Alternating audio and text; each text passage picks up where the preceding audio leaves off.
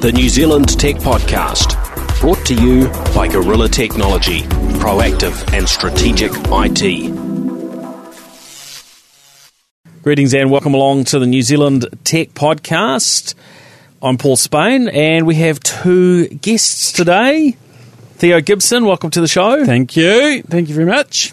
And Damien O'Carroll, it's been too long. It has been a while, hasn't it? And let's not talk about the motoring podcast.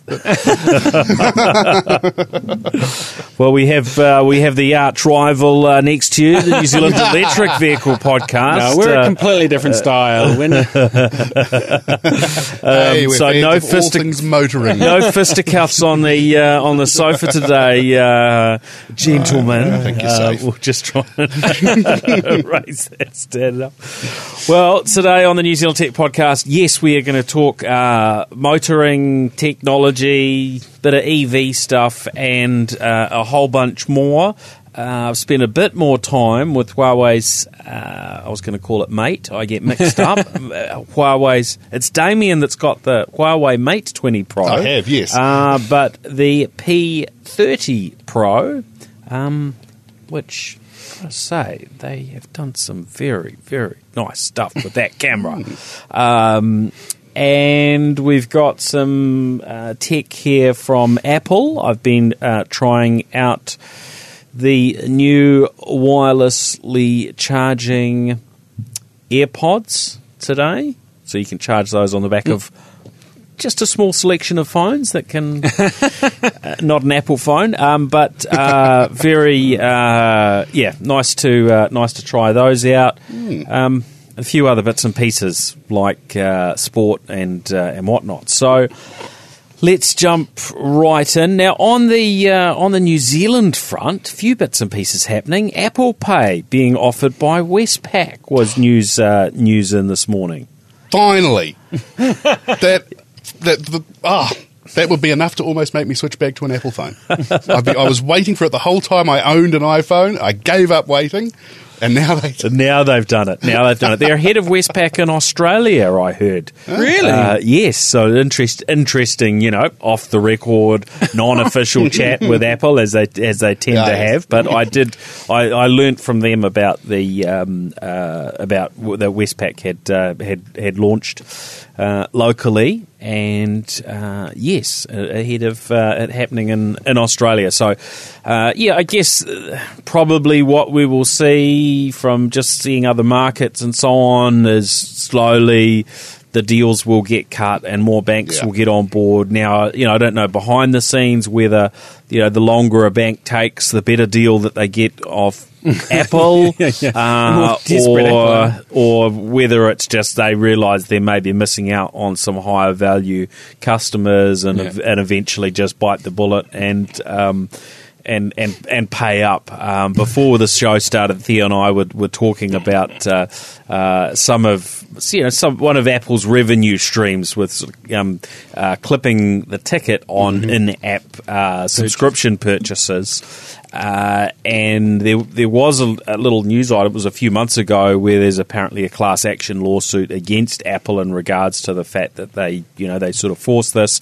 And there are varying things these days. And I think it was Netflix recently who said Netflix have pulled down from that. We're basically, if you want to sign up, then yes, sign up for Netflix, but we're not going to allow you to do it through our app because we just can't be paying out 30% of our revenue out to Apple. And there's some really interesting challenges on people taking the bites out. It concerns me around the Uber Eats business model. You would think that Uber now must be making squillions of dollars because they're taking 30% of the of the food sale when somebody orders food through Uber Eats or thereabouts. I've heard it's a little bit more. I had one place try and tell me it was 50%. Someone that we really enjoy their food. We bought from them for years. And what they've recently done is they've cut back what food they offer through Uber Eats. So their most popular menu items, if you want them, you kind of have to go direct. Because they still want a bit of free publicity of being on the platform, but actually it's really hard to justify when you're basically selling your food at about roughly a third off. And look, in some cases, those sorts of promotional things can make sense for a business if it's over and above. But I think what we're probably starting to see, if my own habits are anything to go by, where I would stop by Asian takeaway on the way home and pick up some food. Now it's just like, oh no, I'll just order it and it gets delivered. Yeah. And so they're actually seeing their normal in-store sales go down rather than finding, oh yeah, this thing's really increasing, the reach of our brand. We're getting more people through the door, plus we're getting these extra sales. You just, so. See, now you've ruined it for me. I'm going to feel guilty every time I order Uber You should Eats do, now. because you're destroying the New Zealand economy, Damien. You're giving the money over to some, Silicon Valley, VC funds who don't need the money. No, but it is convenient. So, just got to weigh that up. Yeah. So, anyway, we're getting very opinionated today, which I got to say, this does tend to happen whenever Damien's on a podcast, which is why I miss him, his lack of commitment to producing the New Zealand Motoring podcast pains me. But anyway, that's all right, Damien. We will see another episode from you maybe next year. And we will look to that day. In the meantime, everyone will have got rid of their internal combustion engine vehicles and will have moved to EVs and all be listening to the electric vehicle podcast. All right, sorry. Back to the agenda. Where did I get to? Okay, so that was a bit of local news. McDonald's, I think, from a global perspective, not sort of locally, have gone and bought, I believe, a 10% stake in Plexure, which is a company used to be known as VMob. Now they've actually lost quite a bit of their sort of value in terms of stock price having dropped in recent years, but I understand they paid $5.4 million, so that's very much given the stock a nice boost. So yeah, that's cool, and obviously a bit of encouragement for for the work that Plexure are doing to have McDonald's behind them. I think I also came across news recently that. I could be slightly out here, but an entity that I think probably was McDonald's went and being very accurate here. That's how you can describe their burgers. Sorry. Okay, now I'm questioning myself. Was it McDonald's? Anyway, a big American firm just purchased another kind of technology-based startup that's working in the retail space from Israel. And they just basically bought the whole thing. They're going to leave them operating, but use their technology. And maybe it wasn't McDonald's, but it was a McDonald's-like firm. One of these big players. It might have been Walmart even. All right. Anyway, so interesting to see these more traditional firms are realizing the importance of really tuning what they do and how they offer things, and I think we'll see more technology come into play with the likes of McDonald's. I mean, it can't be too long before. What is it you were mentioning earlier that can happen in some restaurants, Damien? I've completely forgotten. Yeah. Damien's was talking about people spitting on food. That's right, yeah. A robot cannot spit on your hamburger. So he's quite excited about about this sort of technology coming our way, shall we say? So not that actually what Plexure do is anything to do with robot kitchens, but I guess the idea of more technology coming into the it knows what the you food want. world, and this is probably a reflection on just what happens to Damien's food because of how he treats some of this stuff. So, No, I just use Uber Eats now, so I don't have any personal contact. I don't know what they're doing to it. You find the seal's been ripped off on some of your food after you said, no, I'm in a meeting and can't come out to pick up that food. You must bring it right up to our floor and through reception and exactly to where I am. Yes, be careful. Sound like you're speaking from first-hand experience there, Paul. Oh, funny. No comment, Damien. Okay, we must be talking. We must have some chat about cars now. The Y in Sexy is being delivered by Tesla now. It may be news to some, but it turns out that Elon Musk sort of likes putting words together with his models. So he had the Model S, and then the Model X. He wanted an E that could fit between that and a Y. Of course, he ran into some problems with Ford, who wouldn't let him launch a Model E, would they, Damien? No, that's one of their names, and they're keeping it. Yep. So that's why we have the Model 3, but he still sort of spelt an awkward, version of Sexy. But the Model Y, it's been a couple of weeks or so now since it was announced. Yeah.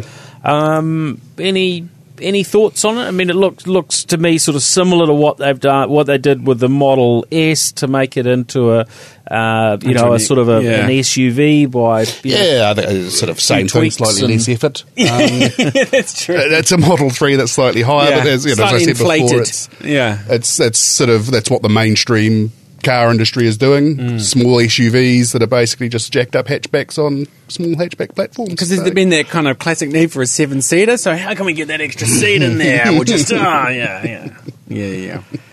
And it's what, $4,000 US? No, it's about $5,000 more, isn't it? As a starting price. I think they're talking about starting at around 40K. Yeah, something like that. 40 to 50, I think. US. So, and of course, that is always the starting price, and before you add in, of course, brakes and away we go from there. I'm reading here 47,000 actually. I stand correct. I'm sure I saw I saw 39 to 49 or something. I saw a lower figure said there. It might be that their initial model starts at 47. That's probably like the mythical $35,000 Model 3, isn't it? So. Yeah, well, they've just got there, haven't they? I think they just recently bumped the price up by 3% or something. Oh, here we go. The standard Model Y will be so the first one will come out in our spring next year in the US, so we probably won't see it quite that quick. No.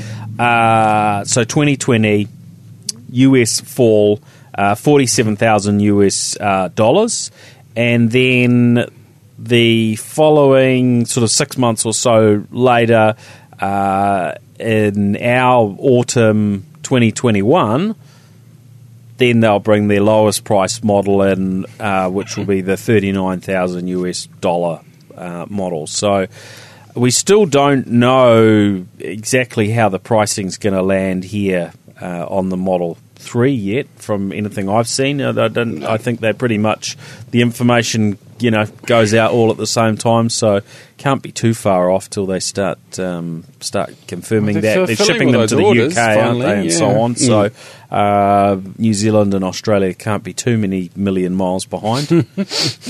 Well, they could be actually.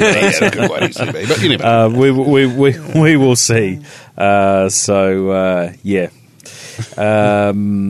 Model Y. Now, Damien, we've talked on the show a little bit about Jaguar I-Pace.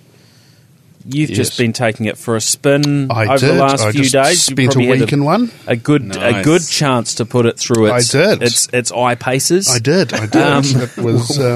What do you think? What colour did you have? I had a white one. Ooh.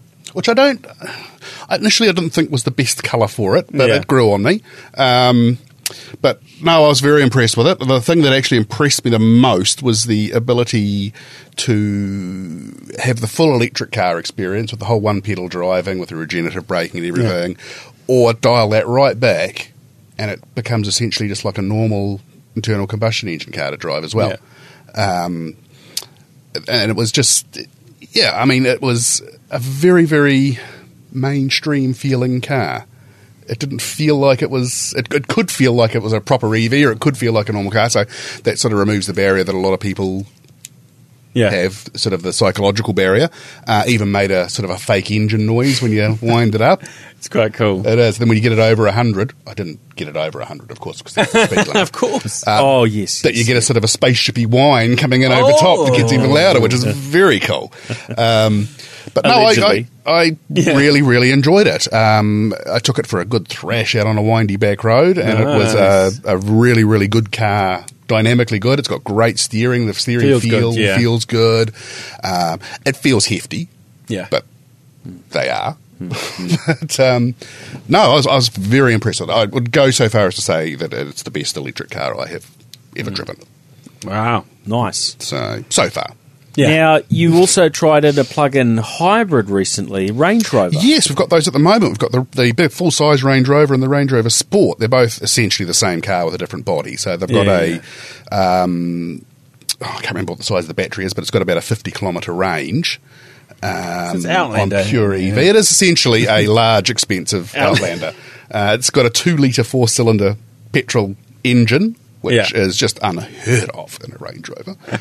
And that is, I haven't driven it a lot, but the thing that sort of struck me mainly at the moment, the downside is it does sound 4-cylindery, which doesn't feel right in a Range Rover. But on the other hand, it's utterly silent when it's just and it's going to be super efficient in comparison, isn't it? 2.8 litres per 100 kilometres combined average, they are claiming. Okay. And we've my colleague David was running in and out from work today, and he had about 25 k's left when he dropped me off here, so that'll get him home easy on pure EV. Nice. So running around on your daily. Fast charging? It must have fast charge. Quick charge. Not sure. You've asked me a question I'm not prepared for. When you got that much, it's not going to take long to charge anyway, is it? It's not like charging a proper, a real EV, a full EV. But they're still quite big. It's probably still quite a big battery pack in it, I would say. Like mine's 12 kilowatt hours, I think, in the Outlander, and I think it's 13.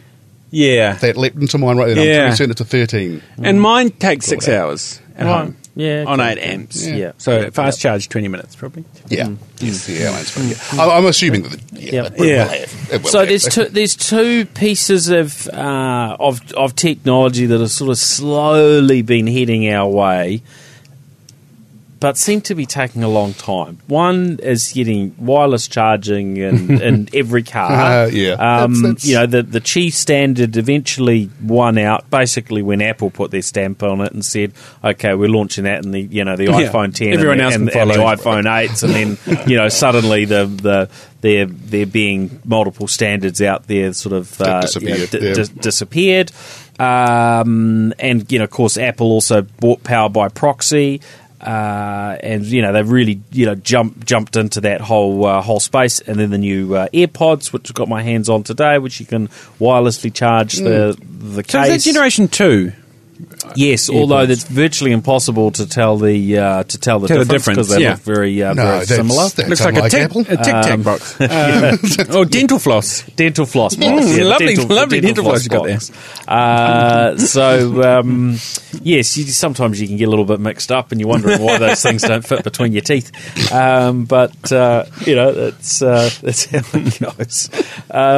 So the whole wireless charging thing, it's kind of we should be there, but now and we've talked about so much of this tech for a while. You've had furniture manufacturers and all sorts of people that have sort of jumped on board and cafe brands, but don't actually, in reality, see a whole lot of wireless charging around out there. No. But your car is probably one of the best places to have wireless charging. But to really make it work, you also want wireless CarPlay, wireless Android Auto. Yeah. So you just drop your your So phone whatever into the slot pouch. Position, whatever, wherever But it's going to sit and not go flying. Yeah. But we're not seeing a whole lot of that. And I was looking at the aftermarket ones, that the head units, wireless CarPlay, wireless Android Auto. And from what I can tell, their minimum price is at least double what the base ones are. I think they're north of 1,000. Maybe even in the 1,500 to 2K range. Just having a quick look around, what I could find online over the weekend. Whereas you can now get a Android Auto, Apple CarPlay. I think it's the JVC unit. I saw someone was clearing out stock. One of the major retailers, Repco, I think it was, for just over $400. So. It's pretty good. Sony for about $100 more, so that's getting pretty accessible to upgrade an existing car, but the wireless bit's sort of still missing. It's really only BMW that I'm aware of that do wireless CarPlay, but not Android Auto. I haven't come across anyone that's got Android Auto and a wireless. And sense. I can't remember what exactly what the timing is on. So is that wireless for a hotspot that you connect to get the CarPlay going? It's more just gives you the capability of full CarPlay, so you see everything mirrored through the display. Run all the apps and everything, but you don't have to plug a cable in. So it's using Wi-Fi to connect rather than using the cable, basically. Yeah, and you're right. I mean, it is great. It is the ideal. It is great. You just get in, chuck the car on the wireless, off you go. Charge pad. I'm pretty sure. Yeah, I'm pretty sure that both of them work. Yeah, using Wi-Fi for that connection, so it gives them a reasonable bit of bandwidth between your device and the head unit to do it, rather than Bluetooth. So that's auto connects. It's a bandwidth thing, and away it goes. And getting back to your sort of original point there about the wireless charging in cars, it is increasing. Yeah. It is becoming noticeably more common. But oddly enough, as I mentioned before, the Jaguar I-Pace doesn't have it, which just felt funny, wrong. It bewildered me. Yep. Okay. Soon you'll be able to wirelessly charge your iPace and your phone. One day. Well, I think they're talking about that. Was it Norway? Somewhere. Norway like doing a lot. Up in that part of the world recently. I think there was some talk about it for taxis. So, it's maybe a taxi pulls up and it's on its, taxi pad waiting at the airport or what have you, and, away it gets charged. And, BMW have released a commercial wireless charger for, I think it's the 5 Series plug-in hybrid. It's limited to only a couple of countries in Europe, I think, at this stage. But, it's probably the one that was developed here that we probably with Auckland University. Now, Spark Sport. Yes, it is here in its sort of in a beta sense. It's sort of testing. It's free, although it certainly had pushback from people saying, "Well, if it's not working, there's just because it's free, there's no excuse. They've got the rights to this content, and it should be working perfectly." And look, I can understand that if you're really committed to a particular sport, absolutely, you want to consume it. And look, if Spark aren't delivering it well, then people will. And the feedback I've had is people will go out and find a stream and a mechanism to pirate that content. People want to watch what they want to watch, right? And I guess it's been a discussion for a long time that these systems need to be we need to be able to get the content locally in New Zealand, and it needs to work well and be easy. Spark seems to be on a little bit of a journey now. Damien, you're a bit of a motorsport I am, guy. yes. I got incredibly frustrated with Sky's treatment of Formula One and the jacking up of the prices and changing the rules, and so gave up on that and actually didn't watch any Formula One last year. Oh, really? But then with Spark coming in this year, I thought, oh, brilliant, we'll give that a go. And I have had absolutely, essentially flawless experience both races so far. So I've heard people complaining about it, but I've had there was a lot on Facebook, Yeah. Geek Zone, Twitter. There were people talking about challenges. It seemed to be when it came down to the real race, the live race, the practice sessions, there were issues. I went online. I think it was maybe Sunday morning. I was looking, and there was basically just content missing. So the third practice, P3 was missing. And then it was like, well, hey, let's see the qualifying. Let's see how that went. And I think they had live streamed it. It had maybe gone online briefly, and then they pulled it. So some issues there. It did eventually come back, and I got to watch some of that. And then due to the time it was on, I wasn't quite as committed as you, Damien, and wasn't up at. Was it 3:30 or 3:30? I think the race I wasn't either. Morning. I wasn't either. And that's the beauty of it, is that you don't need to be these days with the streaming. How late did you come into it? You still came into the live stream rather than a replay, and you just watched the delayed. You just kept. You could just adjust around where you were. I watched it from the start basically, and then just skipped through the pre-race because I had to go to work. But I watched the Australian race live, and then I watched the Bahrain race about half an hour delayed, and the only issue I had the whole time was once in the middle of the Bahrain race it disconnected, and I had to just restart the feed again, and it was absolutely flawless. And I said to you before, I had more trouble with Sky one when they first started it. Yeah, that's really interesting, isn't it? Because you sort of think of Sky being a bit more old school and so on, that they would just make sure it's all absolutely perfect. They wouldn't sort of be buying into the more agile approach of how Spark choose to do business, and we'll throw it out there while it's in beta and so on. But there you go. Well, it's interesting. I did an interview this morning with someone who is a journalist in training, shall we say? It was kind of interesting. Somebody from the broadcasting school in Christchurch, and he'd asked me yesterday whether I'd chat about this stuff, and I said, look, happy to help. Give me a yell when I'm on my way to work in the morning, and and that time would suit. Stephen Walton from the New Zealand Broadcasting School. So they put something up on their website. And he asked me some reasonably sort of tough questions around, well, how confident am I in this stuff? And especially after having seen all the what was going on Facebook and, Geek Zone and so on, there were a lot of people being pretty critical about it. And I said, well, look, if I had to judge it on where we're at right now, and for how well we'll go with the Rugby World Cups, well, I'll be landing somewhere between sort of 50-50 and 60-40 sort of in Spark's favour of whether it's going to be a success or not. But I said that would be judging it purely on where we are at this very minute in time. And I expect that they're going to execute pretty well, and that every month that goes by between now and September, things will improve, and by September, I would say most of us will be feeling pretty confident. They'll be throwing a lot of developers at it, I imagine.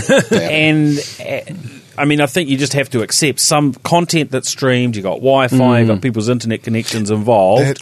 Is going to be a different kettle of fish to a Sky set-top box, with a satellite connection. Far more controlled environment. That is basically multicasting. So, look, there's no issue with bandwidth or anything with that. There are a lot more technical gotchas that can go wrong here, and there will be a percentage of people that don't have a great experience on the day, and we will hear from them 100 times louder than we'll hear from the 90 whatever percent who have a good experience. So anyway, based on my experience so far, it has been almost literally flawless. So I was very surprised seeing all the criticism that it has attracted. So yes, yeah. And you just did through Apple, eh? Yeah, I just watched it on my iPad and AirPlay over to my Apple TV, and nice. It was fine. Yeah, so I am interested to see how things progress at Sky under the new CEO Martin Stewart. I think now that I think it was last week got announced that John Fellett has not just stepped back as CEO, he's left the board entirely, which is I think a real vote of confidence in Martin Stewart, and I get the impression we're gonna see probably some pretty big changes there. So I will look forward to chatting to Sky again in the not too distant future, and hearing what's actually happening in their world. Now, on to... I did want to talk... Oh, and I've left something in the other room, but that's all right. Huawei, their launches last week. There was their new watch, the Watch GT, which isn't actually new. It's been available internationally. But they've launched it here in New Zealand, so we can now get a Huawei watch. So it's new to us. Yeah. So new to us. And what I hadn't realised... You know my weakness. Watches. You love your watches. What I hadn't realised is the battery life on it can do up to 2 weeks, apparently. Wow, that's good for a smartwatch. What? You've got to be joking. A smartwatch that does 2 weeks. You are lying. It's got a plutonium cell in it or something, when they handed it across to me, it was, I think, 60-something, maybe 70-something, percent battery charge. And when I last looked at it, this morning, I think it was around 20%, and that's been nearly a week.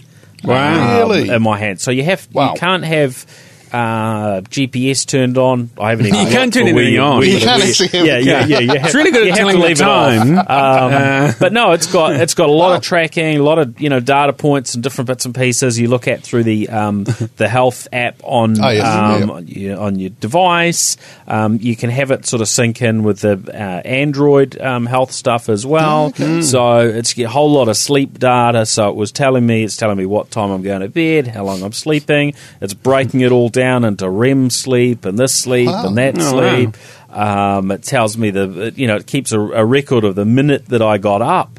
It's kind of like, hold on, this is a little bit too much information here, guys. It looks pretty good. Wow. And then being reasonably waterproof and so on as well. So you can track swimming and whole bunch of activities that few of us do. We like to think we will one day. One day. So it was pretty. Cool. Pretty impressed with that from my my first few days with it. And then, of course, the Mate 30 Pro, which we did talk about on the last show a little bit, and I said, well, I'm going to try out this camera a bit more. I'd done a bit with the zoom, and it was definitely blows away the higher zoom on any other camera because of its optics. So if you want to do it, you need to do, for instance, a 5 times or a 10 times zoom. Then the quality of image that you will get off that is just it blows everything else away. Most other phones I wouldn't generally think of doing a 5 times zoom and expecting any sort of quality at all. Certainly once you get out to 10, it's like, well, it's not. Look, it's not that great, but it's still better than the others. But the bit I hadn't had a chance to really have a play with was sort of the night photography on it. And that is it's astounding, actually. I mean, I've pointing it out at the from the house at the sky and trees and so on at 9:30 at night when it's dark in New Zealand at the moment, or certainly in Auckland at night at 9:30 at night, and yet it's pulling in some blue tinge into the sky. Wow. That's impressive. It's and it's not full of. When traditionally with a smartphone, you take a photo, in the dark and it's very grainy, or any camera and so on. I guess they're using the combination of the 3 cameras, the extra camera or time of flight sensor, and then AI, and throwing all that together, mixing it all up in a pot, and delivering a result that's kind of. I mean, the first time I looked at it, I was just scratching my head and thinking, how did that happen? Now, I'm just showing the guys a shot, and I put this up on, I put 1 or 2 shots up on the NZ Tech Podcast site. So that's 9:30 at night? Yes, I'm waving around a photo here, 9:30 at night, that's and crazy. There's a sort of bluish sky. You can see the colour of the yellow on some leaves and green on another. No one's safe now. And yeah, it's just it's quite astounding. In fact, it looked too bright. Yeah. I did another shot of a neighbouring house that actually made it look a bit more like a night shot. But it's still, it looked really really nice in terms of the exposure. Yeah. You could see that. The other thing was the stars. That's cool. In the shots, and I can't remember which shot. Let's flick through. The first shot I was showing with the blue sky, you couldn't see it, but if you zoom in, you can actually see the stars. And these aren't stars that are all blurred and moving around the place. It captures it in a short space of time. It's got some sort of thing where you're not having to stand there and try and hold it still for 6 seconds like you do on say Google Pixel and have it just pull in loads and loads of data. It does that all very quickly. It does tell you when you hit capture to sort of hold it steady. Yes. But it just seems to work. And, that's incredible. Yeah, I was impressed. And look, Huawei have been doing a very good job on their cameras and that side of things lately. Yeah. But I wasn't sort of expecting this particular leap. I think I think they very much have sort of set a new standard. I'm not saying everything across the board with all their photography beats every other phone. I don't think that's the case. But I think in probably most regards of what's useful, we've had these sort of limits of what a smartphone can do in terms of photography. We're seeing Huawei land in that place where they've kind of they're setting some new standards. That's ruined it for me because Apple Pay on Westpac had steered me back towards an iPhone, but that's pulling me back in the other direction now. So, isn't competition a good thing? Right? Because if that's what they're doing this year, I'm sure Apple aren't going to be sitting still and going, "Oh, well, that's very nice. Yeah, no, we'll never do that." They'll be touting something on their their next announcements. So, I think it's great to see the competition around photography. Once they nail these last few things around photography, which they're really really doing so well. I do wonder what will be the cool new feature that they roll out for us in a smartphone in 3, 4, 5 years' time. I'm not sure. I guess that's maybe the sort of the chip that you plug into your head or something. We've got to get through the foldable era. Oh yes, we've got the foldable era. The foldable era coming up. Not bring back the flip phone. Not so sure how that's going to fly. And then I think we mentioned it when it was announced. The new iPad Mini is out, and the new iPad Air. We've just been playing around with the new iPad Mini. It was. I complained about it because Apple had left that sort of window of time where they hadn't updated it for a while. It was interesting. I did learn from Apple that one of their customers is the Queensland Police. And, we were talking about how this thing can fit in a pocket, and it's a pretty big thing to fit in your pocket, right? Not your normal front pocket. Apparently, they had a generation of the uniforms basically, rejigged so that they would have the iPad pocket or the iPad Mini pocket, and of course. The iPad Mini's been available, the SIM card and so on. I think New Zealand police use iPhones, but the iPad sort of basically gives them a computer screen of sorts that's not quite as tiny as trying to do everything on the phone. And now you've got as well as having a SIM card, a SIM, you can have an eSIM as well. not fully useful for New Zealand just yet. But so you've got that type of capability, certainly handy in some circumstances, and now you've got the stylus support as well. So there's some good improvement there. I guess my concern would be if you were an organisation that was going to make a call like the Queensland Police. They must have been left hanging there for a while, thinking, what's going on? Are we ever going to get a new one? There hadn't been an update for a window of time. So I guess you just have to be prepared that you might get stuck buying devices that are essentially, pretty old and out of date for a window of time before Apple comes in, because they don't. And I kind of feel like that they need to start making some commitments around some of these things and say, look, we're going to commit to keeping this series alive for 5 years or 10 years. We see that from software vendors. They say we're going to support this technology through until 2028, and we're going to have updates, and we're going to have this, and we're going to have that. It would be really nice if some of the hardware, and I think some of the sort of enterprise hardware vendors, the HPs and Lenovo's and so on, they've had quite clear commitments, and some of their products have said, hey, this product's going to be stable, so if you're building a sort of an image and these other sort of things, we're not going to change it too often, but we will be releasing on this sort of cycle.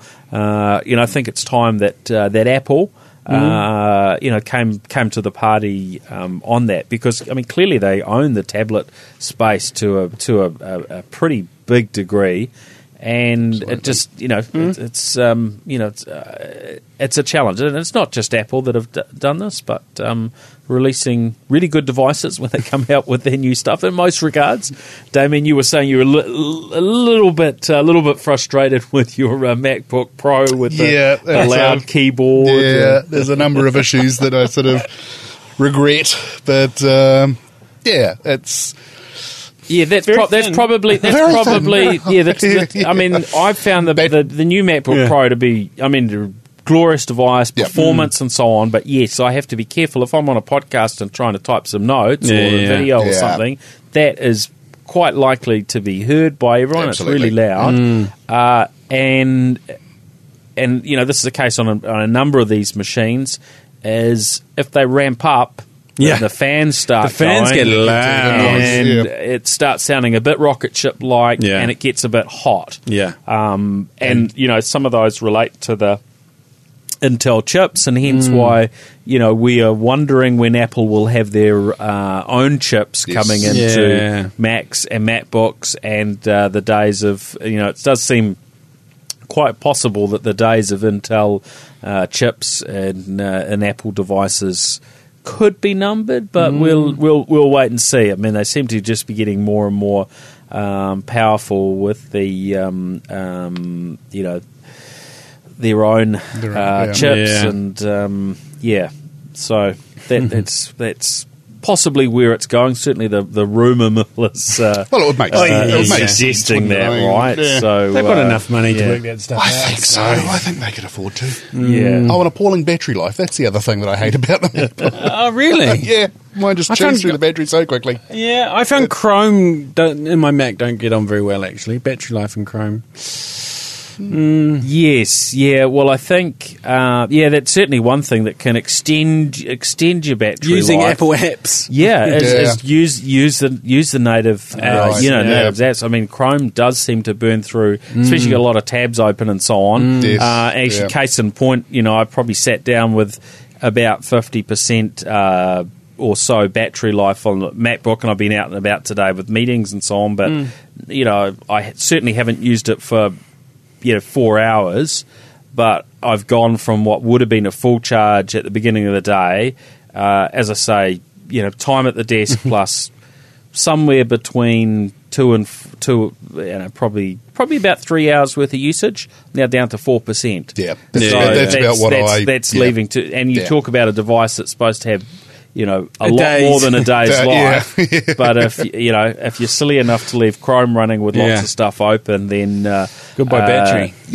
And there are other things that do that as well. So good lessons. All right, now that brings us to the end of this week's show. So thank you, everybody, for listening in. Now, Theo, Yes. the New Zealand EV podcast is no more. No, it's You not. burnt it to the ground We last burned it to the week. ground and removed a couple of letters. Yeah. What is it now? Now we're the EV podcast. Oh, sweet. Okay. Yeah, had me worried. yeah. So don't worry. It's the same show. We've just removed a couple of letters. Okay. Yeah, it's just even better. So you're going a bit more global. You're going to have a few more international guests coming onto the show.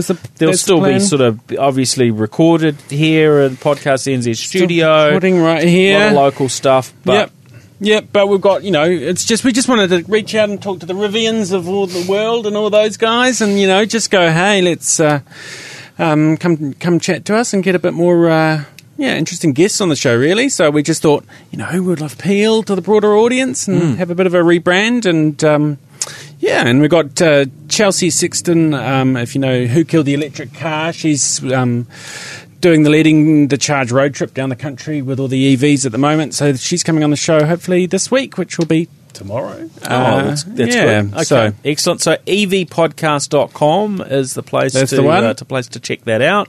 And definitely a good entertaining listen and keeping up to date with what's going on. Of course, we had Dee on the show last week as we pulled in those interviews for those if you haven't listened and you're kind of curious a little bit about autonomous vehicle technology in New Zealand, we had a bit of a chat about that on last week's show.